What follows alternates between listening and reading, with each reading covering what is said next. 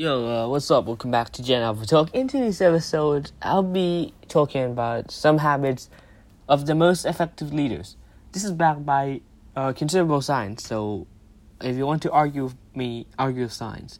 Alright? And for the record, I'm still pissed about the Fulham loss yesterday, but I'm going to go vent my angriness outside of this episode, okay? So I'll try to remain cheerful as long as possible. Okay, being a boss requires walking the fine line between meeting business needs and meeting employee needs. Most bosses, when push comes to bottom line shove, put business goals first. Great bosses, they realize it's possible to take steps that improve employee engagement, fulfillment, and well-being, with at the same time a positive bottom line impact. Because great bosses do good things for their employees, they're also good for business.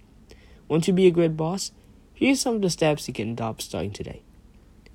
They promote the right people. When employees believe promotions are managed effectively compared with other companies in the same industry.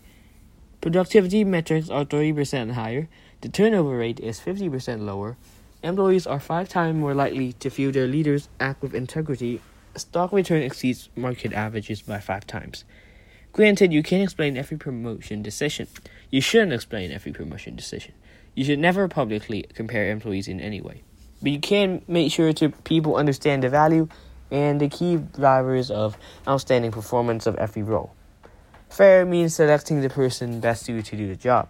So, the more people understand that responsibilities, goals, and targets of the job, the more likely they are to see the decisions you make as fair. Take a step back and look at the criteria used. Instead of focusing on qualifications, determine what the perfect person to the job will actually do. After all, you aren't filling a position. You're putting the right person to the job, right? You don't promote titles. As Dharmesh Shah, the co-founder of HubSpot, says, you need a doer of stuff that needs to get done. If teamwork matters most, promote the best team player. If productivity matters most, promote your most efficient and effective employee. If getting the right things done matter most, when does that not matter most? Promote the person who not only gets the right things done, but who also is best at encouraging, motivating, and helping others do the same. If you want a specific example, they promote the right leader for work setting. A study published in Journal of Business and Physiology sought to determine which people employees would choose to be their leaders in a variety of workplace settings. In person teams, virtual teams, and hybrid teams. In-person teams tended to choose charismatic, confident, extroverted people as their leaders. Virtual teams, they choose doers. They choose people great at planning, at prioritizing, at staying on task, and helping others stay on task. 84% chose people who would help them get things done, functional skills, and task-oriented behaviors that help teams and individuals accomplish their objectives. Which is good news for all the task-oriented, results-oriented, dependent people who wonder if all their hard work will ever pay off. And here's the thing. Maybe your workplace has returned to in-person, or maybe you've embraced a hybrid model. Doesn't matter. The mindset, the focus on you, not where you do it, remains, which means employees want to work for someone who helps them get things done, and not who just knows how to talk a good game. Bosses hold very few meetings. A recent meta-analysis of more than a decade of research shows 90% of employees feel meetings are costly and unproductive, and that they're right. Employee productivity increased by over 70% when meetings were reduced by 40%.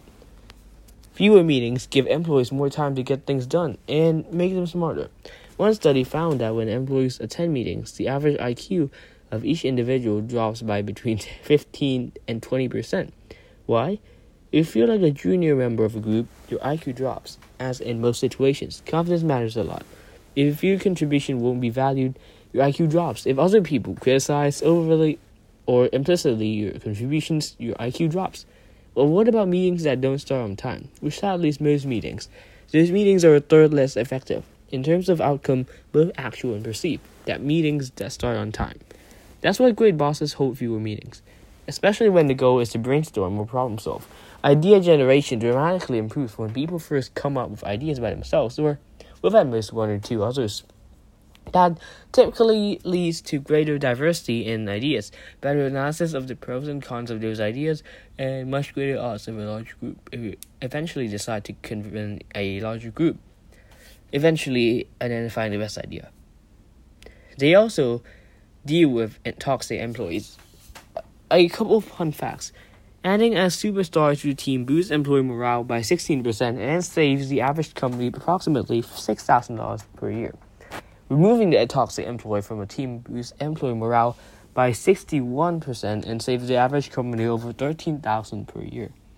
While superstars typically make the people around them better, the behavior and impact of toxic employees tend to be even more infectious. Toxic people cause other employees to leave an organization faster and more frequently.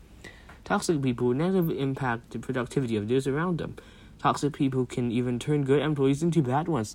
According to one study, if you're exposed to these toxic workers, then you become more likely to ultimately be terminated later on.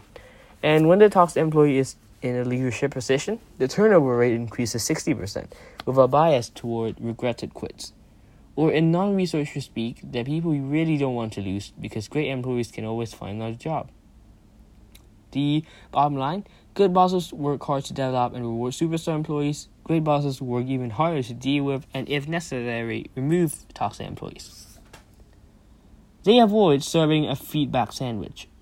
Most of us were taught to deliver constructive feedback using the feedback sandwich. Start with positive, share a negative, close with positive. Unfortunately, a feedback sandwich is always tough to swallow.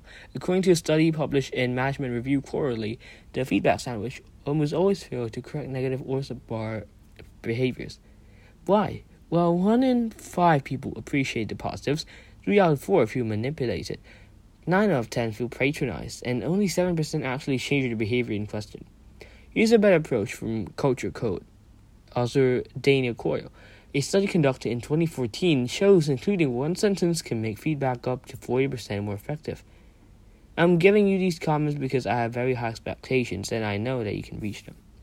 Why is that sentence so effective? It signals 3 key things to the employee. 1, you're part of this group. 2, this group is special. We have higher standards. 3, I believe you can reach those standards. Instead of a feedback sandwich, the result is more like a relationship sandwich. No manipulation, no platitudes, no irrelevant compliments, no false hope. Just clear, direct feedback delivered inside a message of connection, belonging, and trust. That's the difference between a feedback sandwich and genuine, honest feedback. Because good bosses know that while their employees may not want to hear where they can improve, they appreciate the knowledge and respect the person who provides this. And that also makes them respect you. Jeff Dog will say thank you. This is the end of my episode. Hope you guys had a great listen. If you did, hit the like, subscribe, and share. And I'll see you guys next time. Goodbye.